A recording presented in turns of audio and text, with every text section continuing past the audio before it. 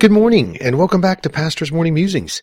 Pastor Jeff here with you again this morning, and today we're going to be in the book of Haggai. Haggai chapter number 1, beginning in verse number 1. In the 2nd year of Darius the king, in the 6th month, in the 1st day of the month, came the word of the Lord by Haggai the prophet unto Zerubbabel, the son of Shealtiel, governor of Judah, and to Joshua the son of Josedech, the high priest, saying, Thus speaketh the Lord of hosts, saying, This people say, The time is not come, the time that the Lord's house should be built. Then came the word of the Lord by Haggai the prophet, saying, It is time for you, O ye, to dwell in your sealed houses, and this house lie waste. Now therefore thus saith the Lord of hosts, Consider your ways. Ye have sown much, and bring in little. Ye eat, but ye have not enough. Ye drink, but ye are not filled with drink. Ye clothe you, but there is none warm. And he that earneth wages to put into a bag with holes. Thus saith the Lord of hosts, Consider your ways. Go up to the mountain, and bring wood, and build the house, and I will take pleasure in it, and I will be glorified, saith the Lord. Oftentimes, as I'm reading my Bible, a current event or current events come to my mind that I associate with the scripture that I'm reading. Not that the scripture is a prophecy of the current events, but that it likens what I am seeing happening in my world today. I know that there is nothing new under the sun, and that God is the same God, and people are still the same sin-natured people that they were 1,000 years ago.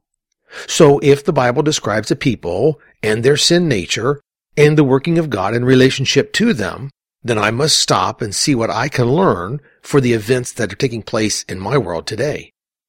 As I mused this morning on this passage of Scripture, it seemed very eerie and a similarity to the current financial state of the society in which I live today.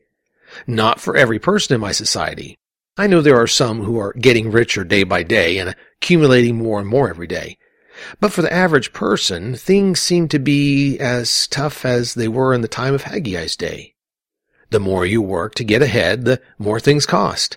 The more hours you work, the more the fees, the taxes, the expenses become. It seems that we put our money into bags with holes. We put money into our 401k or our retirement account, and we lose half of it in just a few months. We are told just keep throwing money in, and you will be okay, only to see it pouring out the bottom of the bag. This seems to be what Haggai was addressing with the people of God. The more food they got, the more hungry they were. The more money they earned, the more was taken away from them by someone richer and smarter than they. What was the reason? They walked away from God in their society. The house of God lay waste. There was no importance on the house of God nor God's things anymore. Every man seemed to do that which was right and best for him, even when it came to God and God's things. What was the solution? Build the house of God. Put God's things back to being first in importance in their lives as they once were. It is so important for us as well as children of God to put His things and Him first in our lives as well. Let me leave you with this one last verse for today, Matthew 6:33. But seek ye first the kingdom of God and His righteousness, and all these things shall be added unto you. Thank you for listening in to the broadcast this morning. Join us every morning at 7:30 for a fresh episode of Pastor's Morning Musings. If you would like to listen to this musing again, please visit pastor-jeff.com. You can also contact Pastor Jeff by email at follow@pastor-jeff.com.